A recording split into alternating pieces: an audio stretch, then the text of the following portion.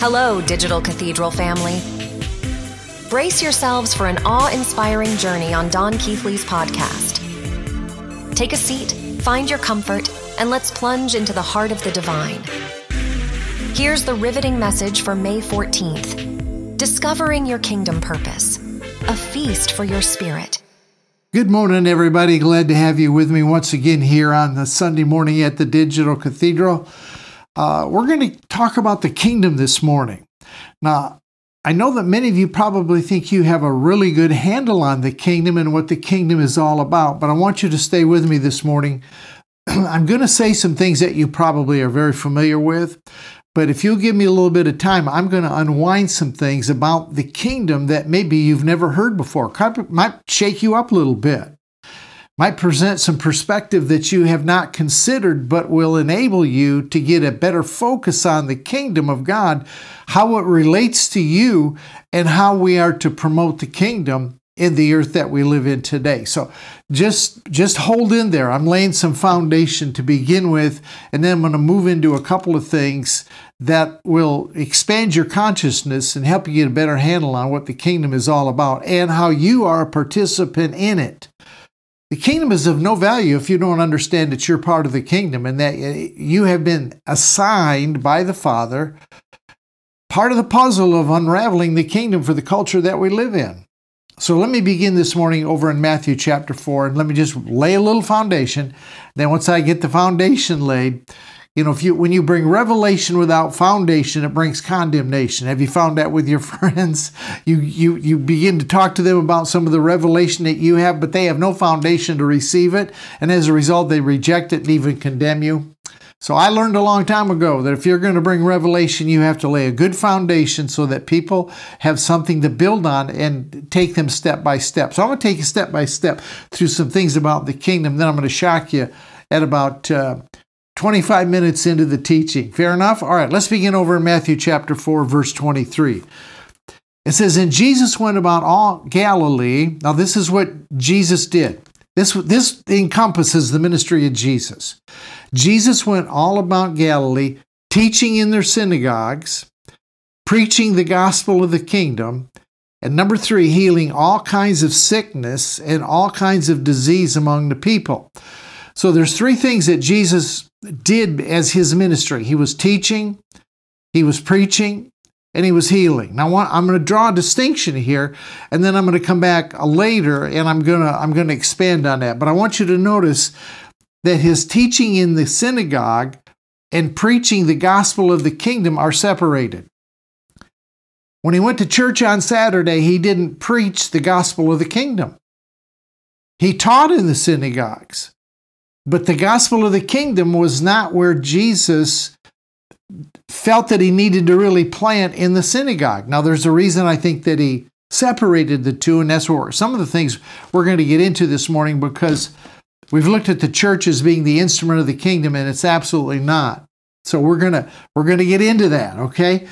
And this is where you're going to be able to begin to feel, okay, I'm an important part of this kingdom expansion.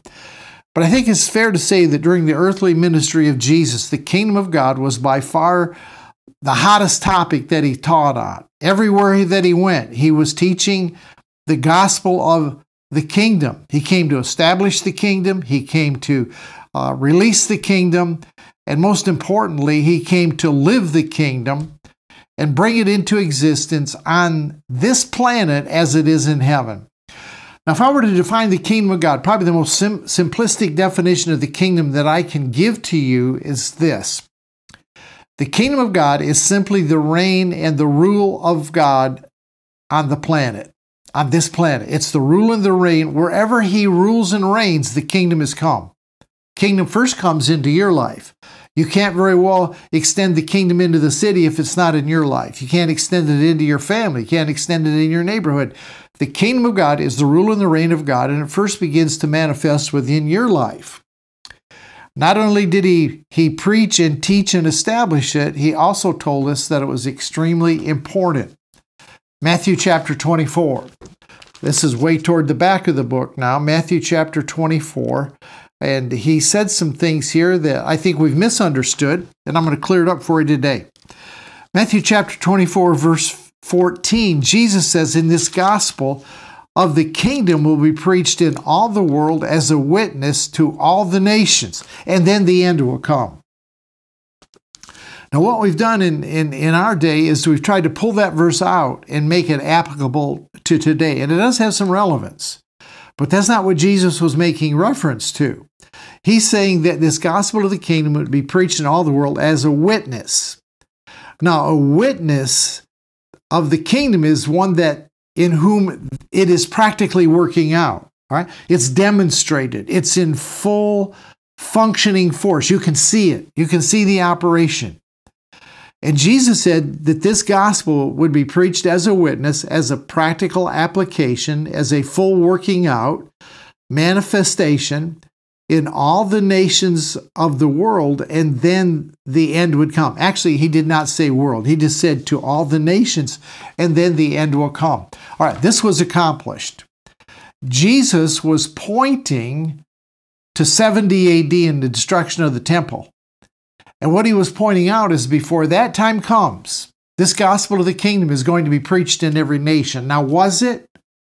Was it preached in every nation between the time that Jesus spoke this and the time the temple was destroyed in 70 AD, and with it, the entire sacrificial system of the Old Testament? That is when the Old Covenant came to a screeching halt. Objectively, it was finished at the cross, established at the resurrection, but in practical application, they were still sacrificing animals after the resurrection. Jesus was pointing them to a time that the end would come to all of that, and he said what would signal it is when the gospel of the kingdom was preached in all the nations. Now, Paul, in Romans chapter 16, seems to attest to the fact that indeed the gospel was preached in all the nations. And he says this, in Romans chapter 16. Let me just get back here real quick. This is good. This brings some understanding, some clarity here. Romans chapter 16, verse 20. Let me just pick up verse 26. But he said, is now made manifest and by the prophetic scriptures made known to all the nations according to the commandment of the everlasting God. I probably should read 25 with it. Let me give it some context. Now to him who is able to establish you according to the gospel and the preaching of Jesus Christ, which was the preaching of the gospel of the kingdom, according to the revelation of the mystery kept secret since the world began, but now made manifest, and by the prophetic scriptures made known to all nations. Now, if you're going to read that through the eyes of someone living in 2023, you're going to take that to mean that he even went to North America, went to the Indians, went to South America. What Paul is saying is that every nation they knew had received the gospel. Every nation they went into had received the gospel. So Romans was written sometime around 57, 58 AD. So it was 25 years before the destruction of the temple and the demolishing of all animal sacrifice, or the end. Jesus was pointing to the end in 70 AD. Paul confirms it in 57, 58 AD that indeed this gospel had gone into all the nations. Now, here's the part that applies to us today. What Jesus said in Matthew chapter 24 does not apply to us today, although the gospel of the kingdom in all nations does have application. Here's the application. Only the gospel of the kingdom is powerful enough to restore the rule and the reign of God, the rule and the reign of Jesus in our culture, regardless of culture.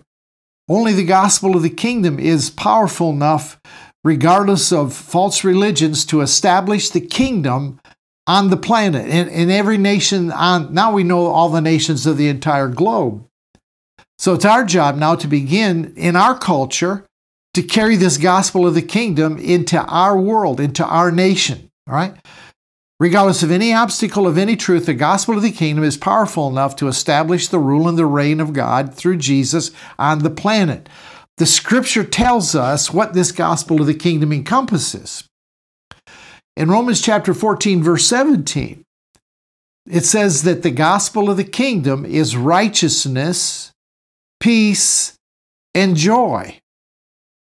Jesus said that the earth would be filled with believers, filled with people that understood righteousness, peace, and joy. They would be the instruments through which the extension, through which the extension of the kingdom would come through lifestyle, demonstration, and through priorities, us learning to eat from the tree of life, not from the tree of the knowledge of good and evil, into every sphere and every activity in our world, and it would come by influence. It does not come by force. The difference between a theocracy and the kingdom of God, a theocracy is a dominion of God's government. And it comes by force. It comes by domination. Like during the Crusades, that was an extension of God's kingdom. And if you didn't agree with it, you were killed. That's not how the kingdom of God operates that Jesus brought us understanding of. The kingdom of God comes by influence. And as you influence it by your priorities, your lifestyle, and your understanding of righteousness, peace, and joy, see, what he's saying is wherever you see unrighteousness, what Romans 4:17 is getting at is wherever you see unrighteousness, wherever you see darkness, wherever you see depression, wherever you see those things that are contrary to the kingdom, that we bring the revelation of righteousness, peace, and joy into that atmosphere. Now, what is righteousness? Righteousness relates to right identity. Actually, technically, the word righteousness means right standing before God, right? But for you to have a right standing and a grasp of it, a grasp of right standing before God, you have to understand what the word righteousness means. It takes in several things. To stand right before God. I mean, from God's perspective, you're right. But for us to have the confidence to stand before Him, we got to know who we are, right? Right identity. It's knowing sonship. It's understanding that you are in full union with the Father, that there's absolutely no separation. And once that is established in the life of a believer, when we understand identity and sonship and everything that's encompassed within righteousness, then the flow that comes out of us to other people is peace and joy. This world's looking for peace. This world's looking for joy. And it can only flow through those. Listen, it can only flow through those who understand they are righteous. They're in right standing. Their sonship is full. They're in union with the Father. No separation. That you can stand and say, if you've seen me, you've seen the Father. You're taking the place of Jesus on the planet. That's what Jesus came to instill within His people, His followers, the gospel of the kingdom that would enable them to know right standing, sonship, union, everything that's involved in this one little word of righteousness. Now, how Jesus was very good in His teaching of the kingdom. He always used parables. Have you noticed that? When Jesus teaches about the kingdom, He speaks in parables. A parable is simply a story from the natural that carries spiritual implication and spiritual truth. Jesus was an expert at it. And the beauty of a parable is that the listener could hear it on whatever level of spiritual understanding and maturity that he was living in at that present time. So when Jesus told the parable, it was heard on many different levels. Now, in Matthew chapter 13, let me just give you a quick example. Mark chapter 4. Mark chapter 4. This is how Jesus, this is a parable. This is how a parable looks. A story from the natural that carries spiritual implication. I've asked the Father, I said, Father, help me to learn how to teach in parables. Because when you teach in parables, you're not going over the head of anybody. That person is able to pick it up where they're at. Wherever they're at on the journey, if you're really spiritually strong and mature, you're going to see a whole lot more in the parable than someone just coming into kingdom understanding. So here's an example of Jesus teaching by parable. Mark chapter 4 and verse, let me pick it up in 30. Jesus said, to what shall we liken the kingdom of God? All right, here you go. He's going to tell you what you liken the kingdom of God to. Or here's how the kingdom of God functions.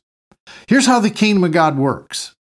Now, I'm speaking to a lot of people around the world, and some of you have a different understanding, different level of perception of what the kingdom is. So he's going to tell us what it is, and you're going to hear it where you're at, right? Fair enough? He says, or with what parable shall we picture it? So he's saying, he's setting him up. I'm going to tell you a story from the natural, and as you hear it, I want you to put spiritual application on it. He said, it's like a mustard seed, which when it is sown on the ground is smaller than all the seeds of the earth. So he's saying this kingdom of God is going to start really small. Now, when I say that, you get a different perception than probably the person that's watching from another place or doesn't have the background maybe that you do. He said, but when it is sown, it grows up and it becomes greater than all the herbs and shoots out large branches so that the birds of the air may nest under its shade. Now, man, you could spend a lifetime on that little parable. There is so much in there. Birds of the air may rest under its shade. Now, that's parable.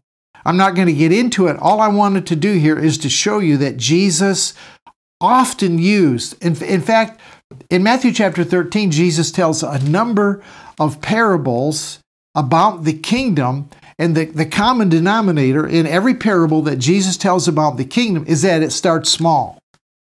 One we just read in Mark chapter 4, it starts like a mustard seed, which Jesus said, I don't know if this is true, but it's an illustration. He said it's the smallest seed that there is. But he said once it's planted, and boy, there's a key there. Once it's planted, once you got it, once you hear it, once it enters into your life, it starts to grow. Your understanding and perception begins to evolve. Your consciousness expands on what the kingdom is. Pretty soon, the Spirit of truth is beginning to speak to you about the kingdom. You're picking up your Bible, you're reading, you're finding other books that explain the kingdom. Now you're awakening, your eyes are opening up, and it's growing. And eventually, it becomes the strongest thing in your life, revelation-wise. Everything revolves around the kingdom. Everything revolves around you demonstrating the kingdom. Jesus, common denominator, always in parables of the king, it starts small, but it expands and it grows. Leaven in a lump. Jesus said the kingdom is like leaven in a lump. You take one measure of leaven and you put it in a lump. He didn't say how big the lump is. Make it as big as you want.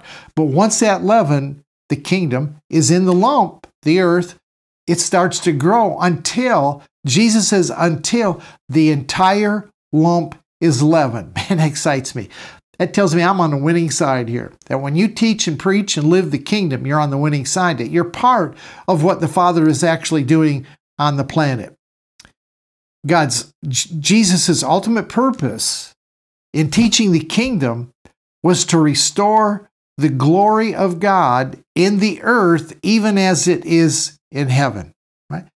Now I'm going to define glory for you in just a minute. Essentially, it means manifested presence. It means total presence. But let me just unwind it here. Christ's ultimate purpose is for the glory of the Father to be restored on the planet like it is in heaven. Do you remember what Paul said in 2 Corinthians chapter 3, verse 18? Listen. He said, we all with an open face, beholding as in a mirror the glory of the Lord, are changed, leaven in a lump, mustard seed in the ground, growing. We are changed into the same image from glory to glory. That means it's totally expanding. Understanding is growing. Now, what is glory? As I said, glory, I think you could say honestly and fairly that it represents the totality of the presence of God. But when I look at the word glory, what I get out of it is it's the demonstration of God's greatness, His splendor, His honor, His importance. The glory of God is the very essence of His being. It's really who He is. It's the likeness that was imprinted on you in Genesis chapter 1, verse 26, 7, and 8, and then fully realized in Genesis 2:7 when He blew His breath into you and you became a living spirit, living soul. So when Paul says that we all with an open face, that means there's no cover, there's no veil, there's no hindrance, there's no obstacle. We look in a mirror. A mirror reflects back what is there. And he says what is going to be reflected back is the glory of God. And as you look in that mirror and you see the glory of God, you are changed into the same greatness, the same splendor, the same honor, the same importance, the same essence as the Father himself. And he said it's progressive. It goes from glory to glory. Mustard seed in the ground, leaven in the lump. It continually expands and it grows. So here's what I'm driving home right now. He has assigned and empowered the manifesting sons, the manifesting daughters, to restore the glory in the planet, and it will be restored in us, to where you will be able to stand back and say, if you've seen me, you've seen the Father. If you've seen me, then you have seen the manifestation of the glory of God. Now maybe we get a little bit deeper insight into what Paul said in Colossians chapter 1. Colossians chapter 1 and verse 27. He said, God willed to make known what are the riches of the glory, the riches of his glory, riches of his presence, of his greatness, of the essence of his being, the riches of that. And it's a mystery among the Gentiles, which is, watch this, Christ in you, the hope of glory. So what is going to be the gasoline that explodes out of that begins to grow that glory, that mustard seed, that leaven? It's the Christ within you. The Christ within you, as he expands, as our level of consciousness gets greater, the glory begins to expand, right? You, my friend, are the Father's hope. Christ in you, the hope of glory. You are the Father's hope, the very empowered people that he has set right now on the planet, on earth, for such a time as this, to fulfill the job of manifesting his glory. Jesus said it's finished, so it's done. It's going to happen. It's going to take place. Now we're simply awakening. We're simply growing. We're simply, amen. This is the most exciting time. I am more jacked than I've ever been in 55 years of ministry. I guess it's 1969 to 2023. It's a bunch of years, whatever it is. I am more excited now than I was as a kid pastor back in 1969 when I went to my first church in Mauston, Wisconsin. I see everything. It's a different world. It's a different perception. I'm not coming with a set doctrine that I'm trying to instill in people. We're on this journey, man, and it's a journey of revelation. Jesus' mission when he came to the planet was really twofold. Right? It's encompassed in this message of the kingdom. The scripture teaches that Jesus came for two reasons. And when he cried, it's finished, both were done. All right, the first thing that Jesus came to do, and I'm not going to take time to turn over in my Bible, but it says in 2 Corinthians 5:19, Paul's revelation, Paul's insight is this, that God was in Christ reconciling the world to himself. Right? He brought the entire cosmos back. There was no separation from God to the cosmos, but the cosmos, Paul said, was separated in their minds because of their behavior, because of the actions. They knew they weren't functioning right, and so they felt God was angry, God was upset, and that was expressed in the Old Testament. But Paul said Jesus reversed that. He brought everybody, reconciled everybody. All right? Then he turns around and he says, I've given to you the ministry of reconciliation. I don't want to get ahead of myself. The function of Jesus was to reconcile. Number one, there are two things he came, to reconcile the entire cosmos to the Father so that there would never be a question as to what our position is. Never be a question that we should feel separated. There is absolutely no separation. That is the great lie that has been passed down from generation to generation and is now being fully exposed. We're shining light on it. He can't be omnipresent and have any separation. Can't be omnipresent and not be everywhere in all things at one time. All right, now the second thing, let me read it for you. Galatians chapter 4. Galatians chapter 4. We're going to start to get into some good stuff in just a minute. Just stay with me. Stay with me. This is being pretty good so far. Galatians chapter 4. And let me start with verse 4. One more page. Do you still lick your finger when you turn to pages in your Bible? It says, but when the fullness of the time had come, God sent forth his Son, born of a woman, born under the law, watch, to redeem those that were under the law, that we might receive the adoption as sons. So the second thing that Jesus came, he came with a ministry of reconciliation, and he came to redeem those that were under the law. Now, as Gentiles, we were never under the law, right? But he bought us. He purchased us with his blood. He purchased, brought us back, reconciled. I think for Gentiles, I like the word reconciled. Now, if you've put yourself under the law, I want to tell you something. He's redeemed you from that law. In Romans, it says that Christ is the end of the law, all law, church laws, denominational laws, laws made up for he's the end of it. He redeemed us out of that mess. Reconciliation and redemption. Now, once you get that fixed in your mind, all right, the second purpose that he had was to instill the kingdom within us that we could carry it out. Now watch what it says. I read 2 Corinthians 5:19, that God was in Christ reconciling the world to himself. Listen, and verse 20 says, and he gave to us the ministry of reconciliation. So our ministry, our job is to take this message of peace and joy. As our righteousness is established within us, we know our identity, we know we're sons, we know where there's no separation, we know we're in union, all those things. And what flows from us is peace and joy. So where there is darkness, where there is slavery, where there is law, we come into that and we teach people, wait a minute, you are the righteousness of God in Christ. He has redeemed you. You have been accepted into full sonship. He has totally reconciled you. And it says in that 19th verse of 2 Corinthians 5 that he reconciled us, not counting our trespasses against us. Sin's a moot point. Forget about sin. From God's perspective, there is no sin. Now, you rob a bank, you're going to prison.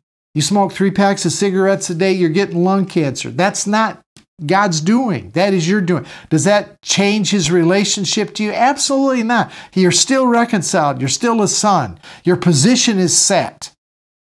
It was set from before the foundation of the world. Ephesians 1:4 says very plainly that he has placed us in Christ before the foundation of the world. He tells Timothy that the grace that saved us, not according to our works, was given to us in Christ before time began. So we're reversing everything that first Adam has instilled through generations of lie and deception. The church has picked up on it. Religion has picked up on it. Made us feel the same separation that Adam felt when he ate from the tree of the knowledge of good and evil. And as long as we're eating from that tree, we're going to feel the same thing that Adam felt. First Adam, all right, now listen to it. We're going to start getting good. First Adam lost the glory, the presence, the essence of the Father, a sense of the essence, a sense of no separation, the greatness, the splendor.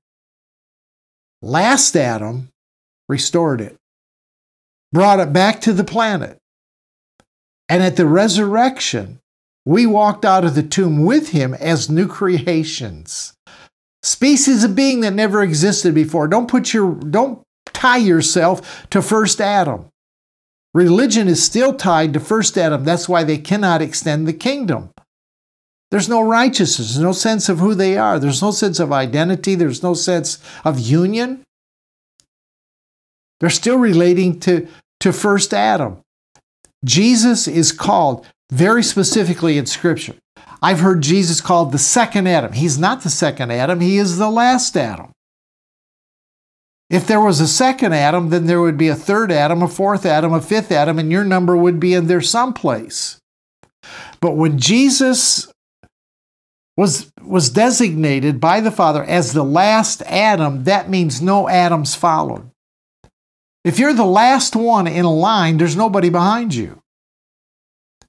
If you're the last one to be served at a restaurant before closing, nobody gets food after you. He's not second Adam. Listen, this is so important that you get down, because you're never going to see the righteousness, the peace and joy of the kingdom will never be established in the life of a person if there's any connection in their thinking, in their minds, to first Adam. There's no more humans in the lineage of first Adam. Do you get it?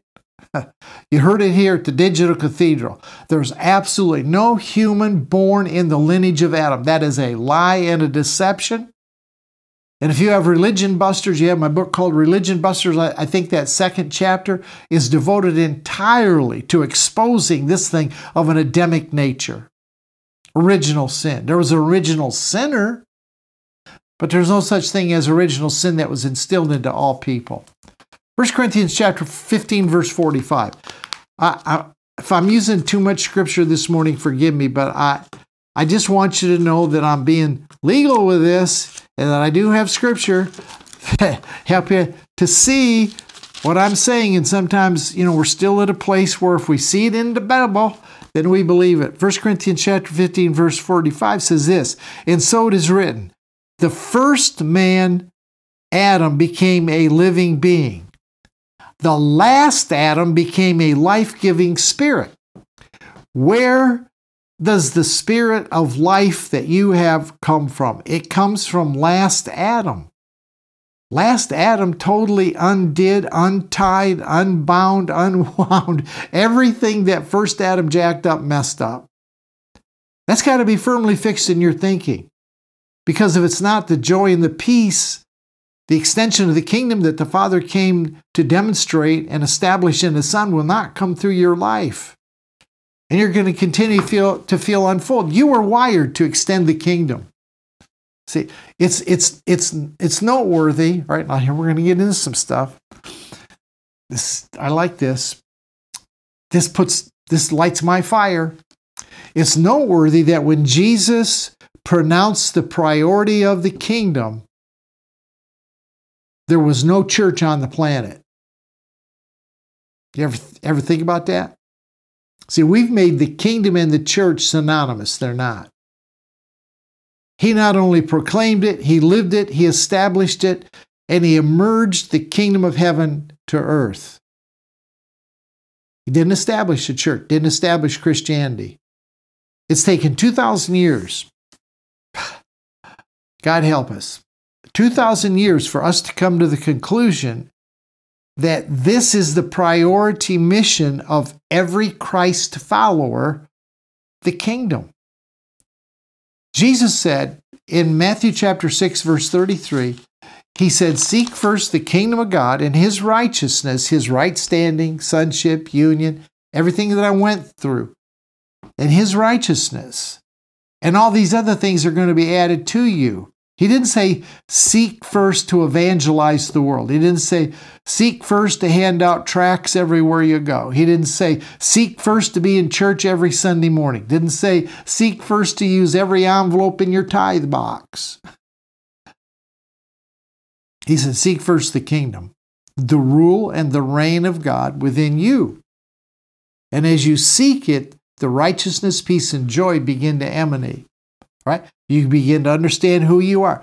A real understanding of the kingdom will help you to understand who you are. Now I'm going to center on that in just a minute. I'm still on this. I'm still on this thing that the Father is establishing. Now I'm going to talk about the church and the kingdom in just a minute. I'm really going to set on it because I want to eradicate that thought that the church equals kingdom. I want to eradicate that out of your mind. Or religion. Religion and the kingdom are the same thing. They're not. Even the prayer that Jesus taught the disciples to agree and acknowledge was the merging of heaven and earth. It is to be here as it is there. The two dimensions are to become one. And that space is getting smaller and smaller and smaller today. I don't know if you notice it, but the veil is getting thinner and thinner and thinner. We're talking about things today like manifesting sons of God. We're talking about immortality. We're talking about a lot of things that we have looked at as only being present in heaven or the kingdom of God off yonder somewhere. And it's now coming together. Heaven is invading earth. The two dimensions are merging, and as they merge, you're going to begin to do things, see things, say things, and go and do things that you never envisioned it was even possible for you to do. The dual mission of the Father through the Son has been greatly misunderstood. Paul got it. Let me say it again. Paul got it. 2 Corinthians 5:19, the mission of Jesus was to allow the Father in Him to reconcile or to bring the entire world back to the Father in Him. He was in Christ. He wasn't turning his head from Christ. He wasn't, as penal substitution talks about, he wasn't beating the bejabbers out of Jesus so he didn't have to beat you. That's called penal substitution theory of atonement. You can Google it. It's a lie from the pit of hell that the church is held on. You want a real theory of atonement? It's Christus Victor. Christus, Victor, Victor. Google that. What Jesus accomplished on the cross was a total victory over graves, over the grave, over sin, over evil forces. He was in Christ reconciling the world. And then in verse 20, he says, here's the message for you. Here's the mission you have. That is the word of reconciliation, the ministry of reconciliation. This fully does away. When you tell people that they are reconciled, see, people have not heard that. People have not entered into that dimension of life. When you tell them that they're reconciled, it's hard for them to grasp because all they've heard all their life is separate, separate, separate. What that does is it totally kryptonites the idea of separation. I don't think you'll find one verse in Scripture. I don't think you'll find one verse in the Gospels or in the writings of Paul that would say that God has separated Himself from any person. He probably the biggest desperado, the bad boy of post-resurrection was Paul. What does Jesus do? He shows up and knocks Paul to the ground and reveals Himself in such a way that Paul could not deny it. That's what's going to happen. It may take thousands of years, but the Father is going to reveal the Son to every person that has ever existed on the planet in a way that they will recognize and not be able to not deny it because He has reconciled them, not counting their trespasses against them. So it remains the responsibility of the Father to draw them to Himself, to prove the reconciliation. See, if He did separate, if a Father ever separated Himself from anybody, we couldn't say He was omnipresent. We'd have to say there are places and spaces He does not fill. There are places that He is not. See, the church has created in the minds of people a problem of separation. Then they created a solution called the sinner's prayer to solve the problem of separation. And that's what prepares you to go out yonder to heaven somewhere. No mention of the kingdom. No mention that heaven has invaded earth. See, there's an old sales formula that says problem plus solution equals sale. Here's how church gathers converts. They present a problem. You're separated from God. You're sinful. You were born sinful. If you don't do something about it, you're going to hell. Now, here's the solution. You got to pray this prayer, ask Jesus into your life, get water baptized, come to discipleship class, get your box of tithe envelopes, be here every time the church doors are open, and you will go to heaven. We've just solved your problem. But it totally ignores the mandate to have dominion and to subdue the earth as leaven in a lump. All right, so here's what's happened. I was part of the system, so I'm not throwing rocks at anybody. I was part of the system. The church created first a fictitious problem of separation. And then it gave us a fictitious solution, which is to pray the prayer to solve a non-existent problem. Do you see what's happened? So people inside religion look at all of those out there,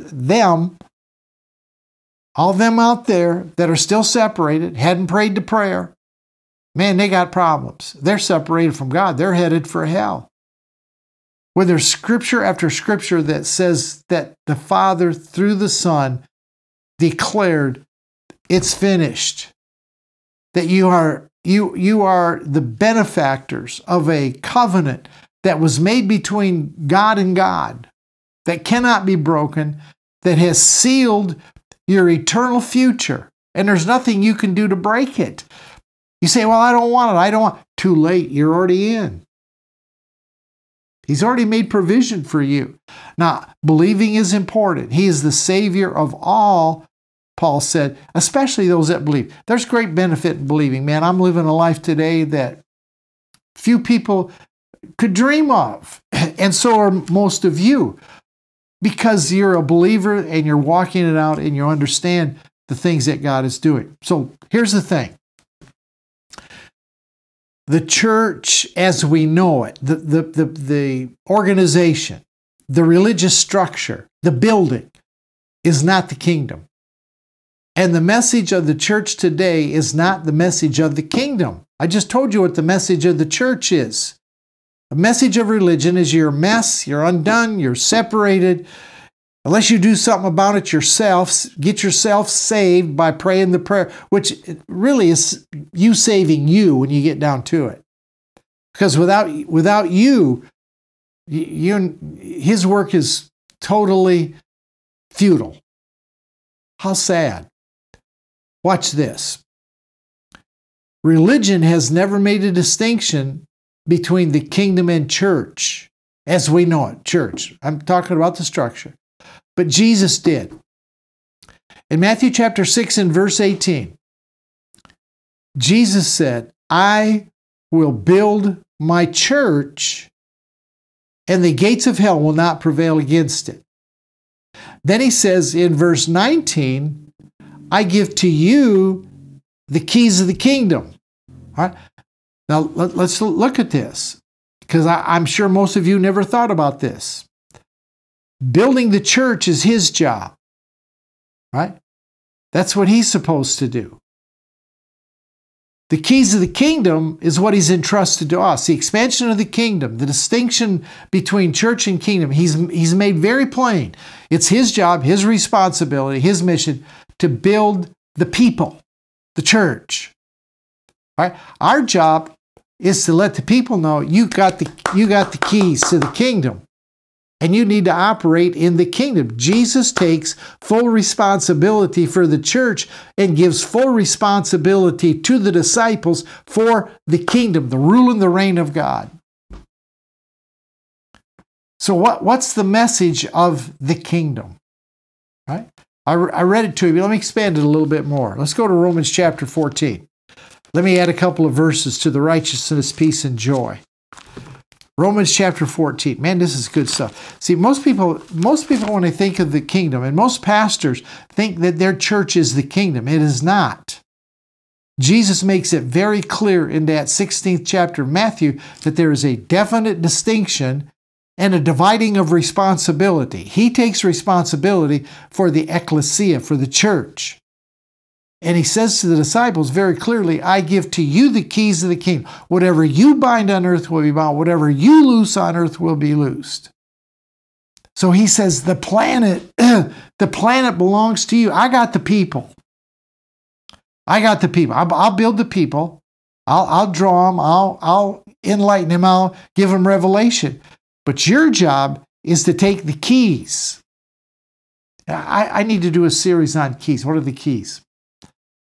To go out and unlock every person that's locked up. That's a main function of a key. Go out and unlock. He said he'd build his church, and gates of hell would not prevail against it. So he's into building people that are strong, that are staunch, that know who they are. Glory to glory, right? Reflect the glory of the Father. But he said, I want you guys to teach people how to carry the kingdom out, how to demonstrate it, how to exemplify it, how to talk it, how to show it, how to live it. That's your job. Now watch, here's it is. Romans chapter 14. I read you verse 17. For the kingdom of God is not eating and drinking. Eating and drinking means natural. But it's righteousness, peace, and joy in the Holy Spirit. For he who serves God in these things, this is our key, guys, to reaching people. For he who serves Christ in these things, righteousness, peace, and joy, is acceptable to God and approved by men. In other words, God says, that's my son right there in whom I'm well pleased. What made the Father so well pleased with the Son is that his bringing of the kingdom into the earth, the merging of two dimensions. In one man, two dimensions were manifest. Jesus walked on terra firma, but he knew how to function in the kingdom of God, which is a supernatural kingdom. Righteousness, peace, and joy you don't see. It's not meat and drink. It's righteousness, peace, and joy.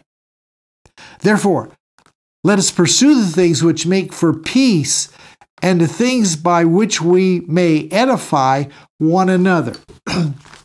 There's no greater edifying force I know of than peace and joy. I'm built up. I'm around people full of peace and joy. I tell you what, it makes my day. It builds me up.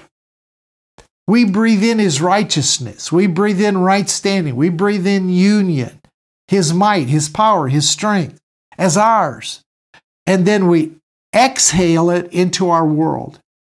And as we exhale what we've inhaled, it comes out as peace and joy.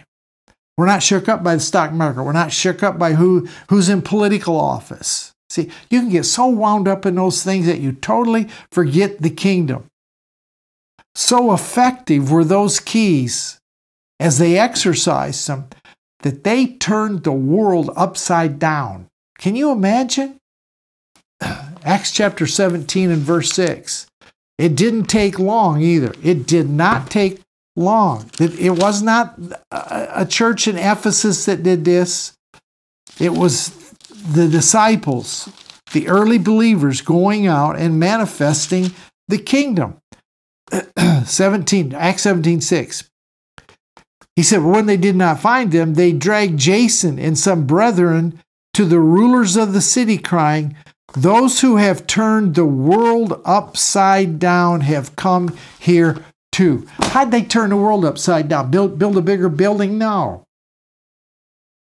Get a systematic theology that looked perfect? No. Argue down everybody that didn't see it like they did and strong-arm them to believe like that? No. They were demonstrating righteousness, peace, and joy. They were walking in the glory of God. See, why isn't that happening today? I'll give you a very simple reason. I submit to you that doctrines and traditions and religion, churchianity, has replaced the righteousness, peace, and joy. Some of the most sour people, some of the most distraught, depressed people are followers of Christ. Jesus said, by your traditions, you have made of no effect the Word of God. God can speak to you, and I'm not just talking about the book. I'm talking about God can speak to you. And what he speaks to you is going to be neutralized by doctrines, traditions, religion, right? We've tried to build the church. We thought that the church, if we built the church, it would be the kingdom. And what we've asked the Father to do is something on the planet that he's assigned us to do, which is to expand the kingdom. Building structures, building ministries, I don't care how good the ministry is not in itself building and extending the kingdom. The kingdom grows organically from person to person. That's why I'm here at the Digital Cathedral. That's why I got out of the building. I could still be in a building. I could go rent a building tomorrow and probably draw somewhat of a crowd. But that would not be doing what I'm doing now. I'm passing to you the kingdom.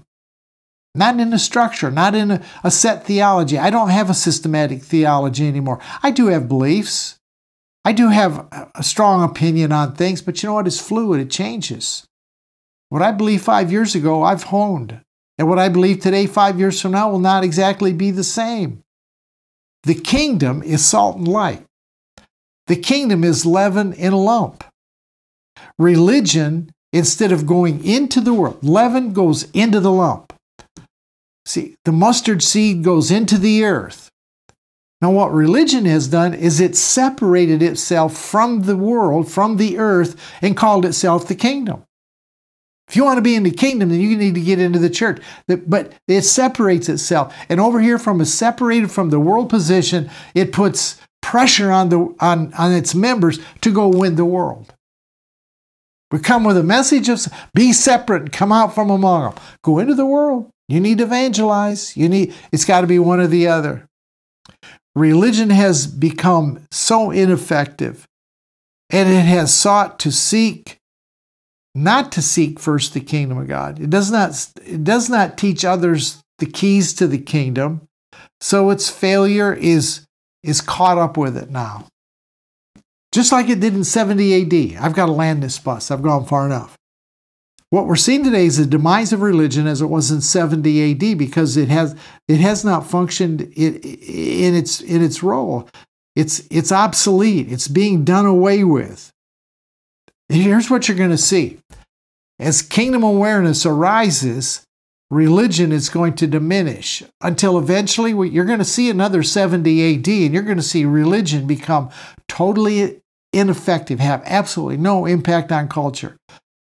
Now, I'm not saying it's going to be destroyed in a day like the temple was, but it will be destroyed in its influence and its outreach. People are leaving church in droves because they're not scratching where people are itching. People have a spiritual hunger right now. God's working the planet, and He's called you out in early phase of this. You're a first wave, first fruits.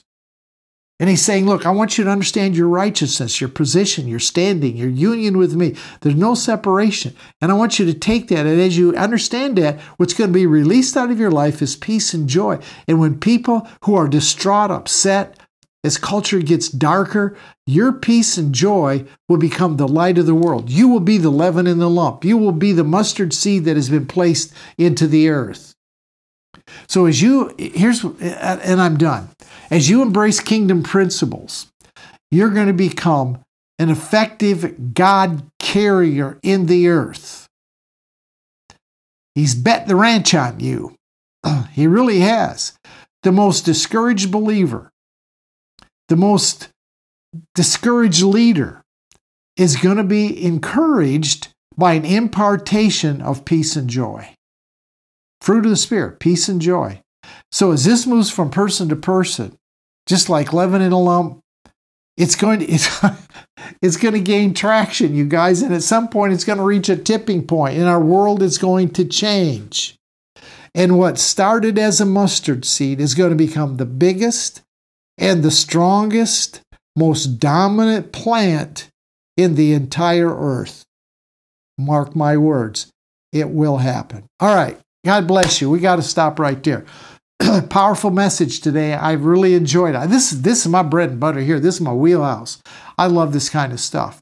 God bless you. See you Wednesday night, Secret Place, back next Sunday morning. We're going to keep pushing the envelope as God continues to develop us and grow us as manifesting sons and daughters until we reach the measure of the stature of the fullness of Christ. God bless. Thanks for lending us your ears. Just a quick reminder. Our Digital Cathedral on YouTube gives subscribers the privilege of a front row seat every week. It's a place where our collective excitement amplifies. If you're ready to give, go to donkeithley.com and click on Donate. Your continuous support propels our growth, and for that, we're immensely grateful. Don't forget to hit that follow button and spread the love by sharing this life-giving message with your friends.